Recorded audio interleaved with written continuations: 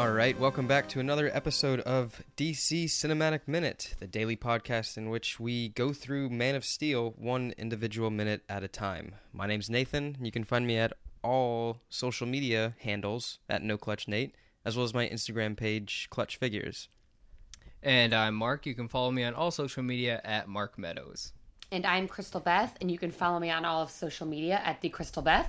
And you can also listen to my Minutes podcast called The Fifth Element and my video game podcast called Unlimited Lives Radio. Both are available on iTunes right now. I did it! I'm doing it. There you go. You did it. Well, today we're going to be talking about minute number 74 of Man of Steel. And the minute's going to start out with, again, Superman and Lois holding hands. And it kind of ends on a really cool and familiar-looking Kryptonian attack ship that's starting to land. I'm glad you got that right, because I wrote it, and I was like, oh, I forgot what it was called, because Nathan was like, the first week, Nathan kept hammering me with all these names for all these Kryptonians. Like what you did with, like, the U.S., you know, the guns and the tanks and stuff. I was doing that on the Kryptonian side. So that's the Kryptonian attack ship, and then that's the Kryptonian, like, hammerhead ships and whatnot. It's like, okay, I should probably write these down. Yeah. But yeah, so the minute starts with them holding hands, like they started in the last, or ended in the last minute. And something that I thought was pretty interesting is she's the one kind of initiating the whole hand holding bit. She initiates it. He grabs her hand. He looks a little surprised about it. And I think it's pretty interesting because, like, he has trouble trusting anyone that's not his parents. Mm-hmm. And here is a person that he's just recently met that has full confidence in him. And so she lends his hand to him saying, hey, you know, I trust you and, like, I care about you, which is important for him because, like, no one else so far in his life has cared about him like that. Well, except Pete Ross, and in a flashback, he, you know. Yeah. And it surprises him when someone does choose to care about him and trust him because he wants to do the same for the people of Earth. Like, he wants to feel welcome, and she does that. And so that I like the facial expressions that he has where he just seems just a little, like, really? Like yeah, he's taken by surprise. It's really good. It's good acting. Yeah. It is. And he adds that furrowed brow. It's amazing how many different furrows he has. He's got the ones across the eyebrows, the ones on the top, and then a couple other scenes ago, he lifted up one of his eyebrows and he just gets the furrows on one side, and they all mean different things. It's like learning a new language reading his face. I wonder if there was just, like, an entire day of auditions where they were just like, all right, now just give me all your best facial expressions. Just like, the whole day. Just And it's like, yo, this guy. There's the guy's like sitting. Yeah, there's like the two people sitting behind the camera, and then there's other guys like watching through a one-way mirror, and they're just like, oh my god, this guy is great. How is he doing this? And then he looks in the mirror and is like, finish your lifesavers. Yeah. Yeah, and then they were like, "Oh, we got to throw that in." I think this is what makes me enjoy seeing this movie is like, well, like, because this Superman doesn't get a lot of dialogue in neither this film nor the next one. It's like, so, and I think some people miss it, but like, this is what is important is that he's able to deliver a performance non-verbally, and it you know, that's just like how we communicate most of the time in the real world. So it's like seeing this guy and like his facial expressions, his nonverbal communication, like it's so important that we recognize that because even though he doesn't get to say a lot, he is telling us a lot. He's giving us a lot of information about the way he acts and the way he tries to, you know, survive this world. So I think it's really interesting, you know, and I don't know if I should be thinking, you know, just his performance, or do I need to be thinking like the direction that Zack Snyder gave him? But like, it's not only him. There are other people in this film that give great moments of performance to nonverbal and body language that I'm inclined to say like maybe we're missing something here, like because, you know, audience are expecting like exposition from words, but they don't get it, like, or they're missing it because they don't look for the nonverbal. So you're saying we're missing it as like just like a whole, like we need to be looking for nonverbal communication? Well, I'm saying, like, I guess we as an audience need to like more recognize that more, like because I feel like a lot of people that don't like this Superman or like this movie, like they are like, oh yeah, he only has like 20 lines of dialogue, like he doesn't get to say anything, like why doesn't he like explain this or that? And it's like, well, maybe you're missing it. Like maybe there's something that you would really enjoy if you took the time to like see something like this, or like learn how to read human beings in life. Because if someone's saying that they think that this Superman isn't good at communicating because he has so few lines, they are crazy people. Because he's, like I said, his brow, that is like a language in itself, where it's just, it's its own thing. He doesn't need to speak because his face can say it. And sometimes when you speak, you start messing things up. And boy, do I know that. Talk less. Oh, yeah. Smile more. Yeah.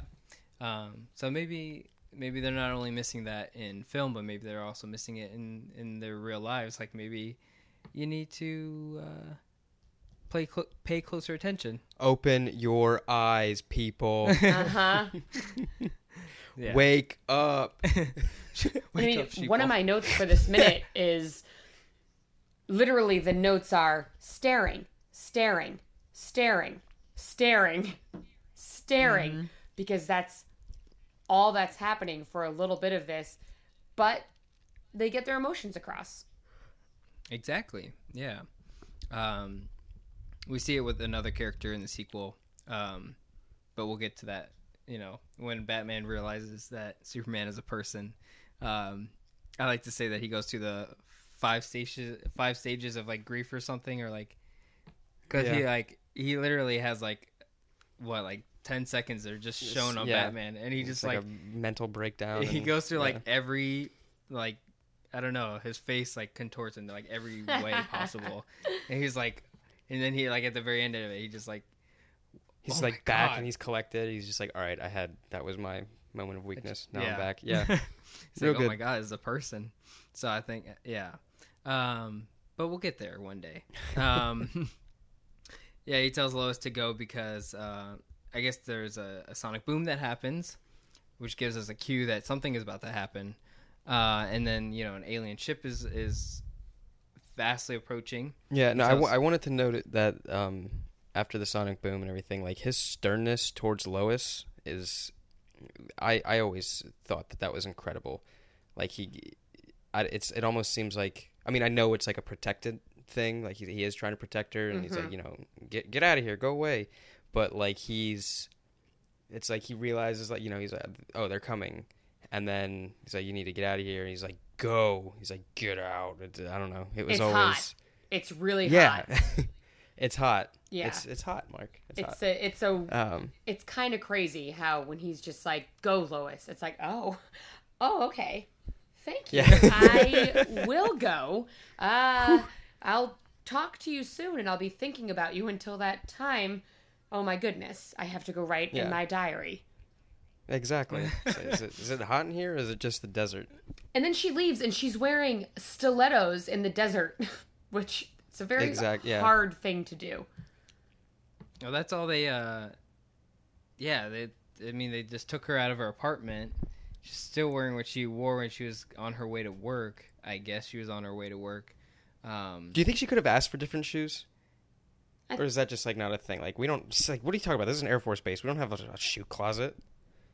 Yeah, I can't imagine. If she really needed, I don't know. She's also probably very comfortable in them. Also, like I just said, hot. She's not gonna put boots on. She's gonna be like, look at how these shoes make my butt look. Watch me go. Yeah. Yeah. Now I'm seeing the bigger picture. Can we watch this movie again? Oh yeah. Well, minute by minute. There we go. Yeah. No, it's things are getting. I was gonna say heated. Heated. Yeah. I was like, yeah, damn it. Things are getting spicy. Things are getting spicy. You got some hot sauce coming in. Yep, there you go. And then so the music is starting to music. Damn, why do I literally wrote all these like temperature like puns like because I said the music is beginning to boil at this point. I wish you would just keep on. I just do the puns, man. Please do the puns. I said because that's what it's like. It really is. The music is beginning to swell here. I'm not gonna say it's starting to boil, but it is. It's really picking up. Stuff is about to get real here soon. It's real hot. Yeah, we're getting real hot. It's a desert. So like now we're about to get into I would say like the meat of this film. Like the action is about to kick in. Like we're gonna start seeing some fights. Like this is what people paid to see. Like we're gonna get there. Like it's happening. Yeah, I do love the shot of when he turns around after Lois is almost out of frame, but he turns around and there are the line of military ships. There's the helicopters in the sky. There's all the people on the ground. Black like that, Hawks, to be specific. Yeah, it's like there you go. Like Rule of Three is amazing. Or right now, on screen, and then like. I don't know. I've just always liked that view of a U.S. military backing Superman. Yep. I like that too. And it's all the same guns and tanks, so nothing else except for the Black Hawks are new there. Or I think they're Sikorsky UH-60s is what the other name of the Black Hawks are, but I could be wrong on that. But hey, I'll believe you. I don't think anyone's gonna come and fight you against it. So they only had the one day to rent all these equipment just for this desert scene, and like they're like, all right, now we got to go back. Like we did the one scene. They could. Now we got to do another scene. It's only the one day. I mean, that seems practical. Those could have just been there. Like, oh, leave those there. We need them for like the next scene. Yeah. Just a whole day of shooting was in the desert. What I thought was really cool was that they have all that busyness behind Superman. So you have that whole military there, and they leave it like completely empty in front of him. Like there's nothing in front of him. And I think why it's really nice is that when you see the attack ship come down, it is the only thing that you focus on because there's nothing else there to distract you from that shot. It's like, yes, like we are all looking at this black dot like drop out of orbit in like an incredible speed, and then it like slowly comes to Superman, and it's like that's the only thing the director wants you to see in that scene and like take notice of. So it's really nice that they had that whole busyness behind him to kind of get you to focus more when they look forward to just one object. So I think it helps the setup. Yeah, I mean, Superman's at the front of the lines, so it's a thing to take away from this. Yeah, and then so the attack ship that does come to Superman is very Beetle-like, and we've seen those on the planet Krypton. Yeah, I think this is a better shot of what we were seeing in the past on Krypton. Like we actually do get to see way more in depth of the detail, and the physical makeup of the ship. So it's really because cool. On Krypton, like it's very clustered with everything else. Like we're seeing so much of it in such like a short 20-minute span that like you don't have time to. And so much is going on too, like all of it's blowing up.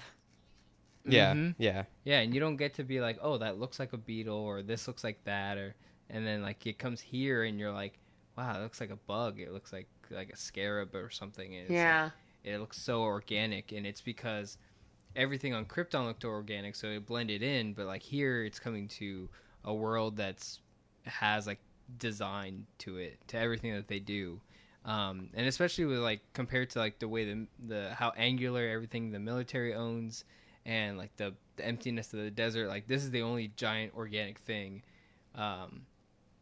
in the whole area right now. So it's like you get the time to really just kind of wrap your head around like the way it looks. Yeah. So it's a good shot of it. It's good close up. Like I mean, like you said.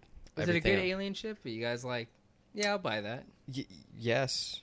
Yeah. I would. I am. I do. Yeah, I really like it. But you think it looks too black, like too plain? No, it almost just gives purpose to what, like, of course, like when you first see it, you're like, whoa, that looks like a beetle. And then the next question is why? Right. And then, like, you have to do some research into figuring out, like, why the design of that looks like it. But, like, I think that's all part of it. Like, they want you to they don't want you to say, like, oh, yeah, it's a spaceship, it's got points, it's got wings, and it's got a cockpit. Cool. I just meant, like, markings or something, like paint. Should it have had paint? Should have, I don't know. No, it's still, I don't know. I think the ship is more alive than we... There's no creativity on Krypton, so, like... Everything has to just be black? Yeah, maybe. Or it's just, like, that's just the way it formed. I could live my life like that. Yeah, everything black. All black. Yeah. It is interesting to think about how organically things developed in other countries, or not other countries, well, that too, but other worlds and universes and galaxies, where it's like, as you were saying, Krypton's a very organic, or not you were saying, maybe I read it. Either you said it or I read it, that Krypton comes from a very organic place. Like everything kind of grows from what the planet looks like. And it's fun to see, especially up close, knowing that they saw the best form of a flying mechanism being a beetle or like an insect of some sort, whether they have them or not. Mm-hmm. It's cool to see. And I love, oh man, if I was a good drawer, I would love to just design ships for sci-fi movies. That must be so fun. That'd be incredible. It probably really is, because, I mean, you have just, like, I mean, it seems like you just have free range, and, like, what you're going to be drawing and what you're going to be designing kind of dictates what everything else is like on that planet or, you know, in that universe or what have you. Mm-hmm. So, like, ultimately, those designers, like, you know, they're shaping the look of just have planets. A field day with yeah, absolutely. That's probably incredible.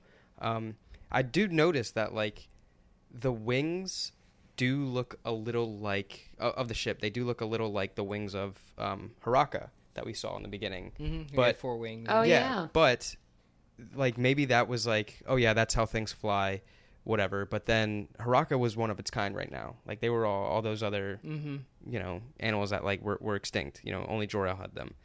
So like, I wonder if there was ever a change to the design of Kryptonian ships where it's like, oh, well, maybe they were to look more like the beasts, and then the beasts got extinct, and then maybe there are Kryptonian beetles that still fly around and bugs that still fly around. So like, hey, maybe we should design them like that. Yeah, or maybe it was an homage where they were like, these things are extinct, we did this, but like, let's model our ships after these beautiful creatures that helped shape our world that we then destroyed.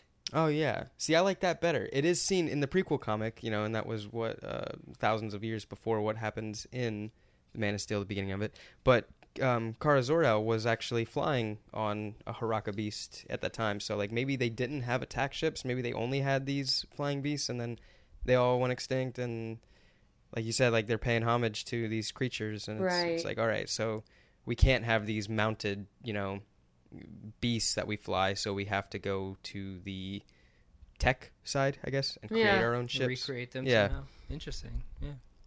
That's I mean, so nice. it is pretty cool. Yeah, I would love to, you know, have a hand in designing a science fictional like universe or something, or science fantasy universe, something like that. It's like that. This, I don't know, you get to like just have at it and see what sticks and like what's working, and like you get to design it, and then you'd be like, yeah, I designed this fictional universe. And then like what's cool about it is like later on, if it works, it's successful, then fans are just like, they start dressing up in like stuff like that. So it's like not only like this film, but like Fifth Element and Star Wars, like people like they dive into a world that you got to create, like, and there's nothing more like, I don't know, honoring or amazing than to see someone like wear what you designed. Yes. Like, oh yeah, I'm sure. And all the different iterations they do too.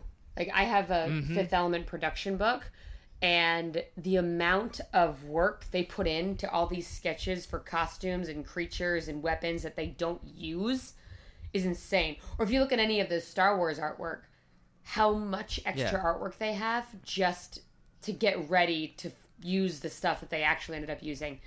It's insane. It's a lot of energy and a lot of work, and you have to love painting and drawing. Mm-hmm. Yeah, absolutely. It's so I mean, cool. we saw it a little bit. There was, remember, a long time ago, I brought up like a webpage that had a lot of concept art for Man of Steel, and there were like animals and creatures that like were never even seen, and there was like, you know, that like ground level of Krypton that we didn't get to, that was like almost like swampish. And, Yeah, we got to see like the citizens of Krypton. Yeah. How they live. and like there was not a flying beetle ship, but it was like actually walking. It had legs, and it looked even more insect-like. Ugh, Look like the. I love that.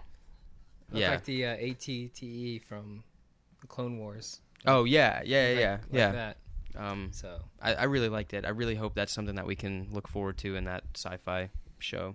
yeah, Fingers crossed. if it ties into Man of Steel.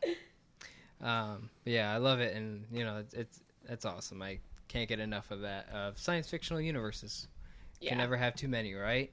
100%. Right. Are you more? Yeah. So, are we all more sci-fi than we are fantasy here? I say science fantasy, just kind of. You mash the two together? Well, I don't know. It's just, sometimes I just blanket term like science fantasy because like as soon as I say science fiction, people are like, "Well, how come there's sounds in space?" And it's like, dude, come on, really? Because it would be boring. Because you would be bored. We'd all be upset. Yeah. Battlestar Yeah. Galactica, they have a lot of silence in space, though. I think they're the closest sci-fi show to being space accurate out of all of them. I think Firefly did that, right? Yeah. I don't know. I feel Firefly like someone got like really good. they like fought that bounty hunter like outside the ship or something. I don't know. It's so cool. Oh gosh, those are both two very good TV shows. See, you can never have too many. You can never you have too can't. many. And it's hard to pick between sci-fi and fantasy because they kind of go hand in hand, like you were saying. But I will generally pick a space battle before a wizard battle. So I do love me a good wizard battle, so let's not... Lord of the Rings is the coolest thing, and I play Dungeons & Dragons religiously, so it's not like I don't like fantasy. It's just, I think I get more excited about sci-fi movies and sci-fi books. Well, I like fantasy books, too. I don't know. I like everything. Yeah. Yeah. It's a tough world Can't we blame live you. in. So just get into. Do you play Star Wars D&D? Maybe we should do this later. Let's wrap up here. Yeah, no, I think that's all I have for this minute. I got more for tomorrow, so that's good. I'll touch on it a little bit more. Cool. Alrighty, guys, we're going to go ahead and wrap up this minute. If you love what you hear, don't forget to leave us a great review on iTunes. We'd be more than welcome to read those out to you guys. We love getting all those great reviews.